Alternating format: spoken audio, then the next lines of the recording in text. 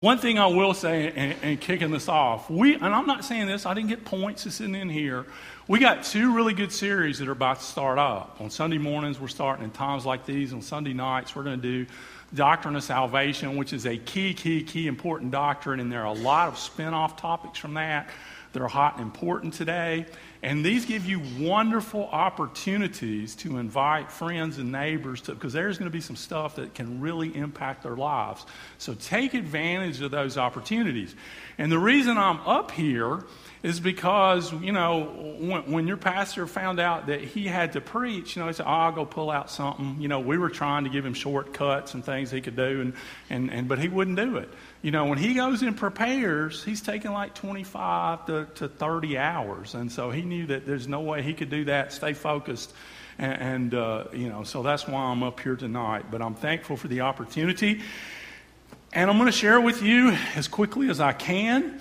But he's going to be talking about salvation. I'm going to talk a little bit about baptism tonight, okay?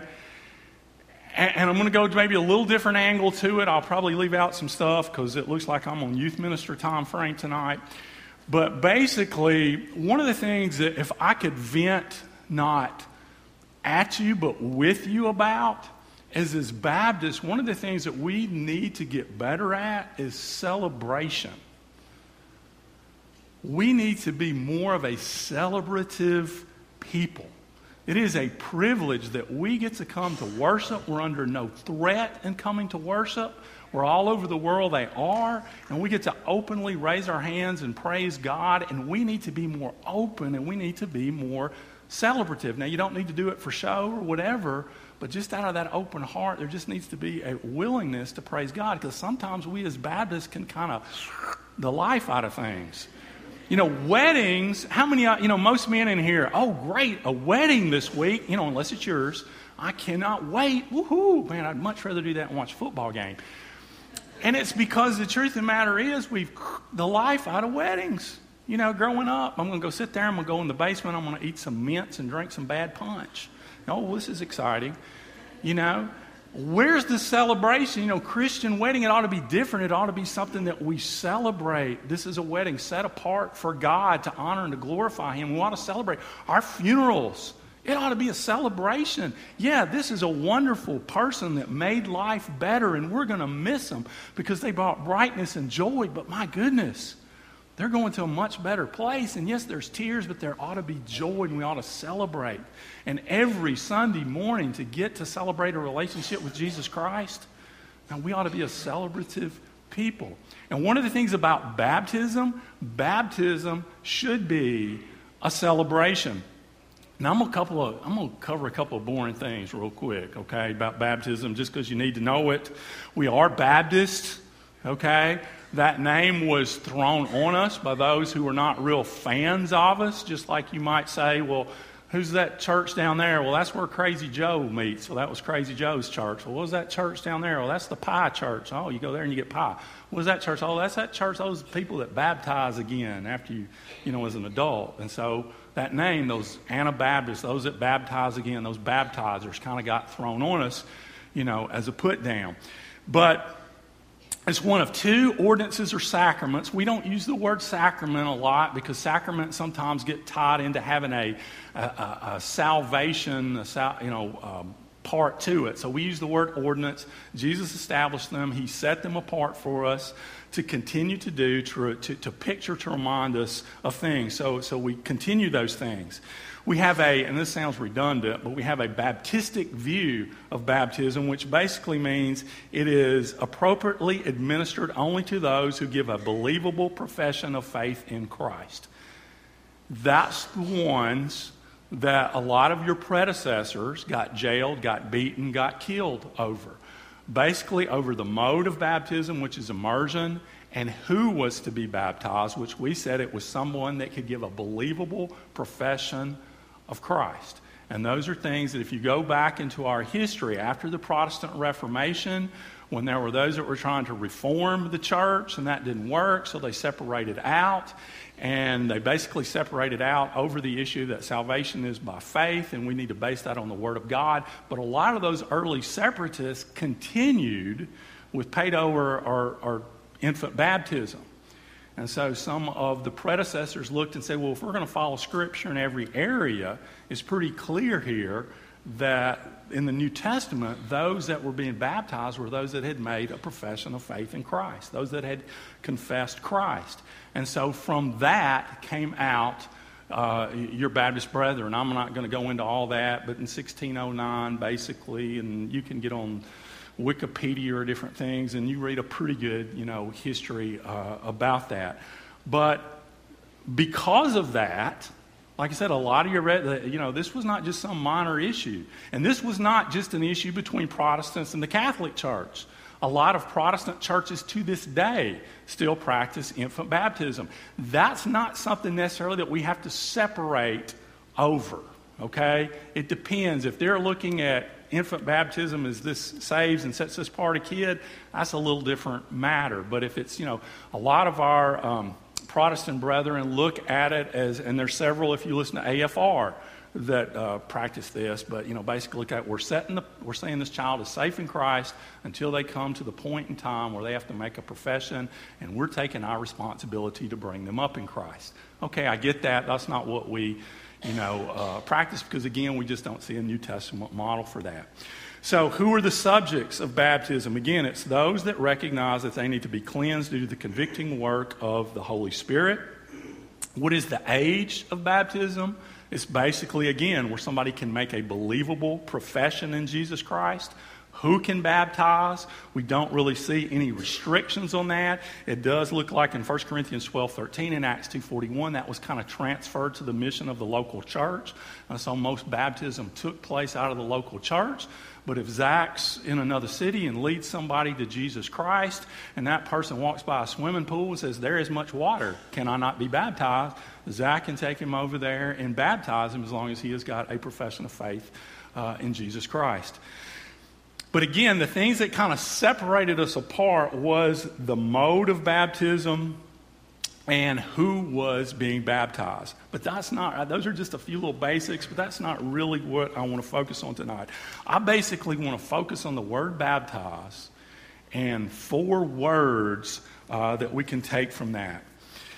Now, again, just a little background. Obviously, I will give that. In John chapter 3, verses 13 through 17, this is where John the Baptist came on the scene and baptized Jesus.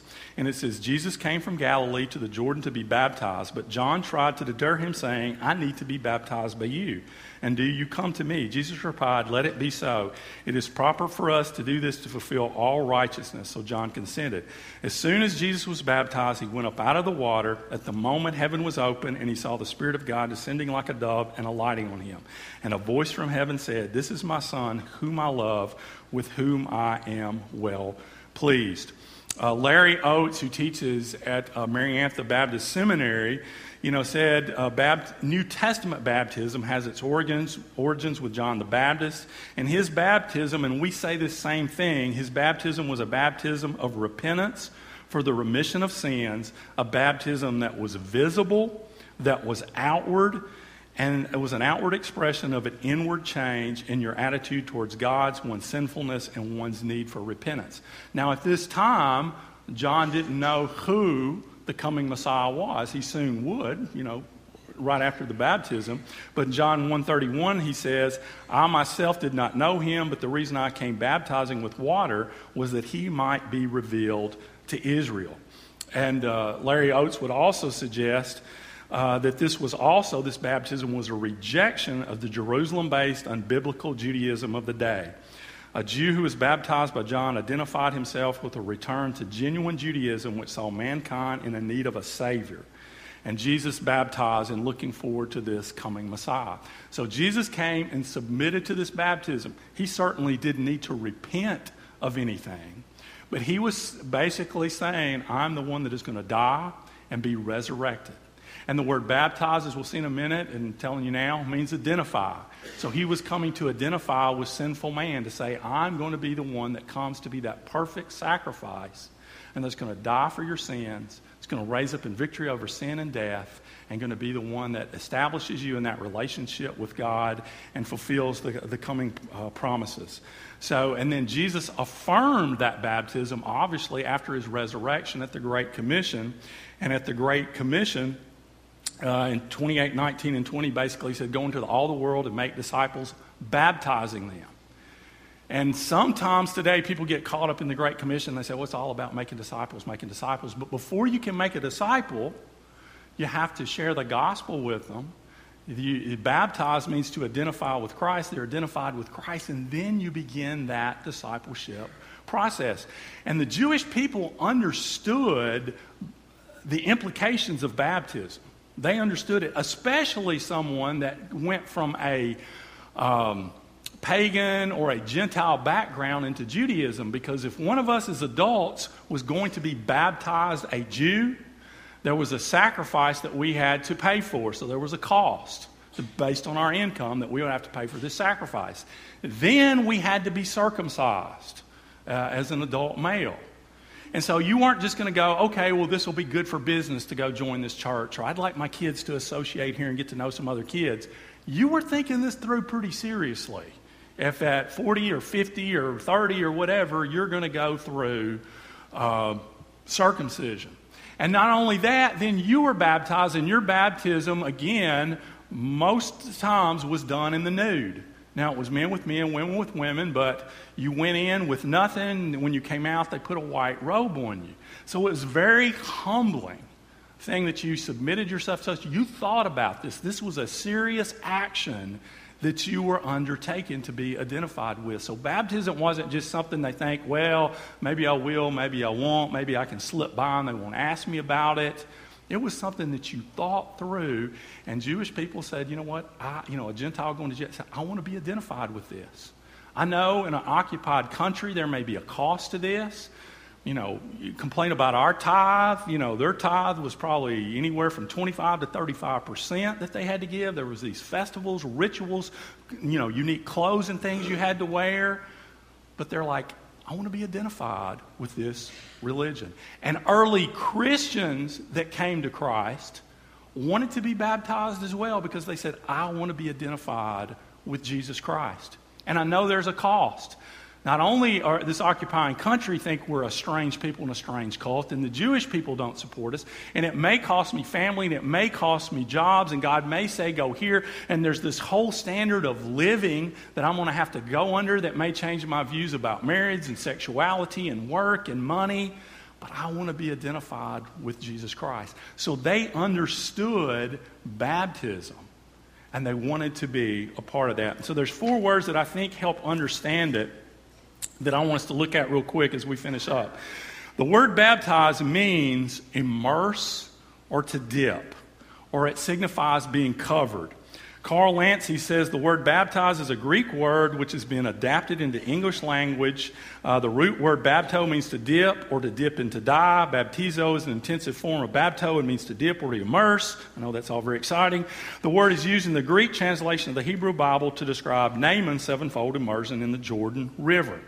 But it's talking about being covered, completely immersed. That's why we use the mode of baptism is going under the water, because that pictures the death. There were words that they could have used, as I said, for pouring or sprinkling, but they didn't. They used a word that was interpreted immerse. Because of all the political stuff, when our Bible got translated into English, instead of translating it to the word immerse, they left the word baptize, which has created some issues. And I guess just because we've adapted that word into our English, even modern translations leave that word baptism there, but it means to immerse or dip. 2 Corinthians 5:17 says, therefore, if anyone is in Christ, the new creation has come, the old is gone, the new is here.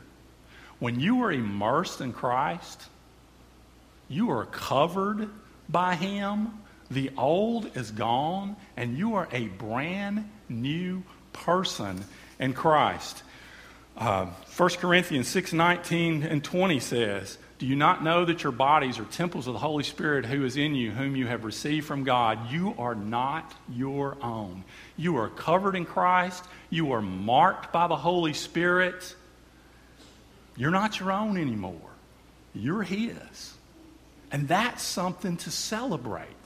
Because this old body, this old self, was going to die, and it was going to be judged, and as Chris preached about eloquently Sunday, it's going to be forever rejected from God, but because we're covered in Christ, yes, we're going to die, but we're going to raise up, and we're going to have a new body that gets to live with Jesus forever in heaven. So it's important to understand that when we go under, yes, we're immersed. We're immersed in the death of Christ. And there's that second word that kind of has a very similar meaning to that, the word cleansed. But the word cleanse here is actually referring to, the word is used of ships that sink and people who drown. It's a death. And we understand to be totally, completely cleansed from sin, there has to be a death to self. So there is a cleansing that comes through death. Acts 1:5 says, John baptized with water, but you will be baptized with the Holy Spirit many days from now. And Matthew 3:11, as for me, I baptize with water, but one who's coming after me, he will baptize you with the Holy Spirit and with fire. This death, this cleansing, is something that only the Holy Spirit can do. That's why we reject regenerational baptism, which is basically saying the water saves you, that you've got to be saved. You know, I grew up in a part of the country where there was a large contingent of people, and I believe good Christians. I just believe they were wrong on baptism. But, you know, they thought if you don't get in that water, so it's like if I go home tonight and I share Christ with Wayne, we got to get back up here and get him under some water, because if he dies on the way to church, he's going to hell. But there's that regenerational baptism. But the baptism that saves you is something only Jesus Christ can do. It is a baptism with holy fire. He is the one that, you know, puts that old self to death and raises us up a new person in Christ. So it's a cleansing that only He can do. And then the third word that I want us to think about is the word identified. And this is a beautiful word. It says red cloth would come out of a vat of red dye. Blue cloth would come out of a vat of blue dye. The cloth was identified by its new color. Newly dyed cloth is identified by its color. Christians who are baptized or immersed become identified with Jesus Christ and His followers. This is evident by the formula that Jesus gave His disciples, baptized in the name of the Father and the Son and the Holy Spirit. We're to be identified with Christ. So they were familiar with this dyeing process where you had this piece of cloth, and it's a good color, it's an okay color, but it's not the color that the purchaser wants it to be. And Christ is the one that purchased us, and we're not the color that He wants us to be. And so we are immersed and we die and we come up a new color, a complete new creation in Jesus Christ. And that's what it means to be immersed in Jesus Christ. That's what it means to be identified by Him in a new way. A couple of verses. Galatians 2:20 says, you have been crucified with Christ. You no longer live. Christ lives in you. You're no longer alive. You've become this new person, and you are identified with Jesus Christ. When people look at you, they should see Jesus Christ. And if Christ has come alive in you, that's what they'll see. A couple other verses. Matthew 7:16 says, by their fruit you will recognize them. Do people pick grapes from thorn bushes or figs from thistles? John 13:35. By this everyone will know that you are my disciples if you love one another. The dye that we're going to be transformed into is going to be a dye of love. The dye that we're going to be transformed into, that color, is going to be a color that people will know that fruit. It's going to be love, joy, peace, patience, kindness, gentleness, goodness, self-control. Those things are what are going to mark our life. And so baptism isn't just a going up here and getting wet. Baptism is to recognize the fact that the old me is gone and that there is a new me that is made alive in Jesus Christ. And that ought to be evident. And therefore, when we come to church, the last word here is we ought to come to celebrate every time somebody goes into that water and comes out. Because hopefully, they're coming out a new creation. You know, our responsibility is simply to share the gospel. You know, the parable of the sower and the seed talks about that. Yeah, there's going to be people that come forward and they flame up for a little while, they're excited, and they go back to the old. There's going to be people that come up and they're excited for a little while longer, and then the things of the world choke them out. Our responsibility is to sow seed, because there's going to be those that come up and they produce a crop that is 10-fold, 20-fold, 50-fold, 100-fold. Our job's simply to sow the seed. Christ does the saving work. He makes that saving work available to all, and we're to share it with all. But that saving work is his responsibility, and all we can do is sow. But our hope is that we've shared the gospel, we've heard a testimony, and therefore when somebody goes up there in that water, that now they're a new creation in Jesus Christ, never to be separated from the love of God. They have an eternal purpose to their life. You know, health, wealth gospel is just false prophecy. Okay? As far as God wants you to be healthy, wealthy, that's not the pattern we see in the New Testament. But here's what's true. God wants you to live a life of power and purpose. And every person alive on this earth, whether they die at 7 or 8 or 98, can have a life of power and purpose. Every person, whether they live in a third world country of poverty, can have a life of power and influence and purpose. No matter who you are, no matter your educational level, your background, the mistakes that you've made, what you've been through, you can have a life of power and purpose. Because when you die to self and let Christ cover you and make you anew and let him fill you, and you can go out and impact the world. You can do whatever it is God has called you to do. And he has a purpose and he has a calling on your life. But it starts with us being willing to die to self and let Christ come alive in us. So, at our invitation tonight, I want to challenge you. If you've never followed through in baptism, because, you know, sometimes it's easy, it's not that important, or maybe, you know, sometime earlier in your life, you did it, you didn't know what you were doing, later you got your life with Christ. The truth of the matter, that didn't mean something. It should mean something. It should mean, say, I want to publicly identify with Christ, and I am not ashamed of it. That's what we see in the early church. This may mean death to me, but I don't care. This may mean loss of family, loss of business, but I don't care. I want to be publicly identified with Jesus Christ. And so they were boldly baptized. And we need to not be ashamed and be willing to be identified with Jesus Christ. So if you've never followed through with that, or post-conversion, you realize, you know, earlier I did, but then after that I got my life. You need to. It's important. It's about obedience to Jesus Christ. And we need to be obedient to Christ in every area of our lives. And certainly somebody here, if you've never received Christ, receive that gift and celebrate through baptism that you get to forever be with Christ and never be separated. As believers, let's be committed to go out and take this message. Yes, because we heard Sunday, we want to rescue people from hell because that's where they're headed without Jesus Christ. But also because we want then people, when they're rescued, to be able to celebrate that now I am safe and forever in the hands of God. And we need to have God impress on our hearts the names of one or two family members and friends that we're constantly praying for and looking for opportunities to invite to church, to cultivate relationships, to share our faith with, and let God keep that on our hearts. So every Sunday, we're celebrating somebody new coming to Jesus Christ. Let's pray. Father God, thank you for loving us and caring for us. And Father, thank you that you are willing to humble yourself, to leave the glory, the beauty, the perfection of heaven and come to earth as a baby. And then, Father, you were willing to humble yourself at baptism, knowing that by accepting that mission, you would be beaten and whipped and spit upon and crucified. But Father, you humbled yourself to receive that because you loved us so and wanted to reconcile us with the Father. And Father, we praise you and we thank you for that. Father, help us as your people not to be ashamed to be identified with you. And if we need to follow through in baptism, Father, let us be willing to do that. But Father, help us all in here to be committed that every day we want to live a life that identifies ourselves with you. And Father, we want to share a faith so other people can come to know you and be identified with you. Father, whatever we need to do, ever how we need to follow through, give us the courage and love and obedience for how much you love us to follow. In your holy name we pray.